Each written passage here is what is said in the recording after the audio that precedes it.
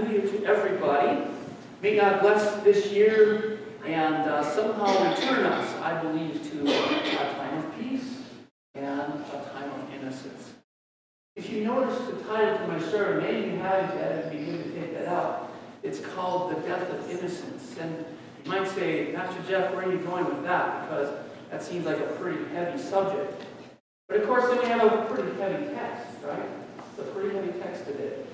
I would like to say that I'm a little bit torn. I have two messages. As you know, sometimes pastors get more than one message.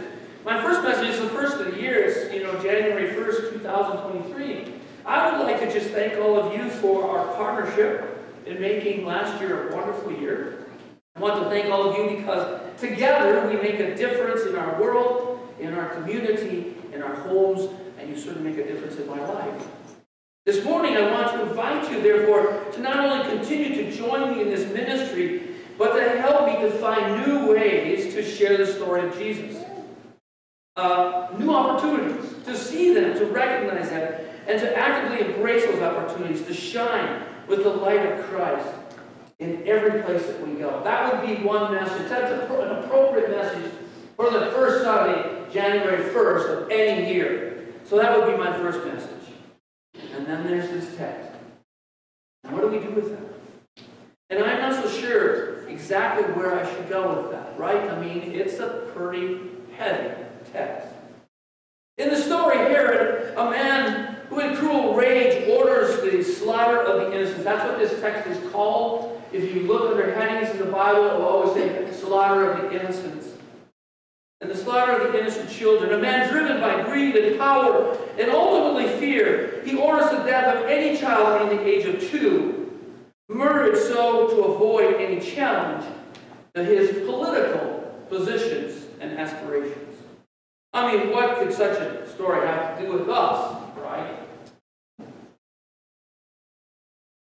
Strange how sometimes we get a glimpse into the saying, if we don't learn from our past, we are destined to repeat it. Here we are, January 1st, 2023, and almost exactly 1 year ago, January 6th, 2022, we witnessed the same misguided fear and love of power, political ambition that caused the death of innocent life. But that is not the first time that we have witnessed this same scenario. At the end of World War II, the casualties of political power, aspirations, and ambitions caused the estimated death of 7 million Jews, many of them women and children.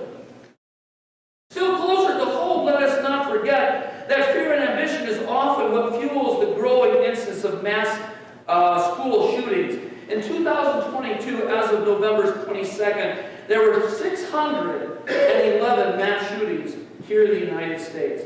Oftentimes, the motivation is repressed anger or fear or the empty feeling of being invisible and hope that the act of violence will somehow cause them to finally be noticed. As the saying says, better to be known for something that is horrific than to never be noticed and invisible. So you can see this dilemma. Do I somehow preach the passage of hope, or do I preach the text? Maybe I can find a way to preach both. But where is the good news in this text? Is there any good news to preach as we enter this new year? So I went back with the story, looked closer at what was there, and hoping maybe I had missed something. And of course, there's always more there than you think. The first thing I noticed was that when things get crazy, it seems that God tends to send messengers. The biblical way of voicing that or phrasing that is he sent an angel. Now, don't be confused. I believe in angels, but I believe in angels because basically the word angel is the same word for messenger. And I believe in messages. I believe that God sends us messages. But that doesn't always mean bright-robed persons with wings. It simply means God finds a way to communicate what he wants us to do if we're open to it. We all need persons that can communicate God's messages to us. We need to be at least, attempt to be open to that message. Prayer may help. Meditation helps others. And in my case, case, it's a loving wife and some very close friends. But messages and signs, they're all around us. We just need to be watching and listening. Now, the second thing I appreciate about Joseph in this story, which you don't hear a whole lot about Joseph. This is about the last time I'm going to hear too much about Joseph before he dies. But the story shows Joseph in a very interesting light. The story says simply that when Joseph gets the message, he got up, took the child and his mother by night to Egypt. Now, you got to appreciate Joseph for that, don't you?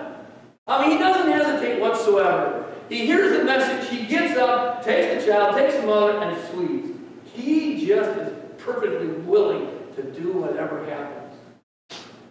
It's another piece I notice as I read. It is the reference back to the prophet Jeremiah. It's the remembrance of another tragedy when Israel was taken into captivity and families were torn apart and some were murdered. It's Rachel wailing, weeping in Ramah because her children are no more. My hope is that looking back can again teach us to not repeat the mistakes of the past, to mark our days, and to be vigilant. How can we engage in the world and not let power and ambition take us down a wrong path? How can we be excited to meet the challenges of an uncertain future? Perhaps we can take our cues from Jesus. Imagine Jesus, the Son of God, filled with power in every form of his body. The absolute power is at his disposal. Yet, how do we witness this absolute power in the Bible? I love what Paul writes to the Philippians, and I want to read that to you this morning. You've heard this text before. Listen if you can hear it with new ears. Let the same mind be in you that was in Christ Jesus, who though he was in the form of God, did not regard equality with God as something to be exploited. Instead, he emptied himself, taking the form of a slave. Being born in human likeness and being found in human form, he humbled himself and became obedient to the point of death, even death on the cross.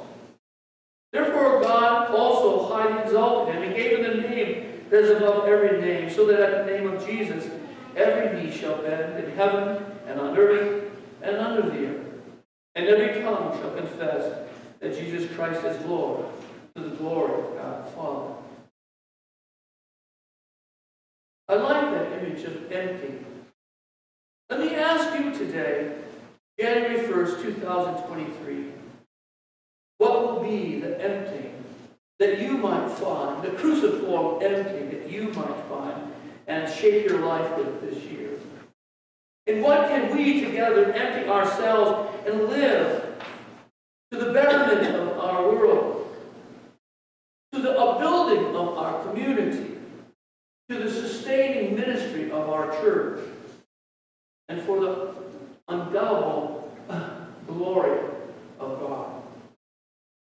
I'm excited for 2023, and I know that we can make a difference because you are important to God, and you are important to Kendra. You are important to me. Blessings in 2023. May God be with you.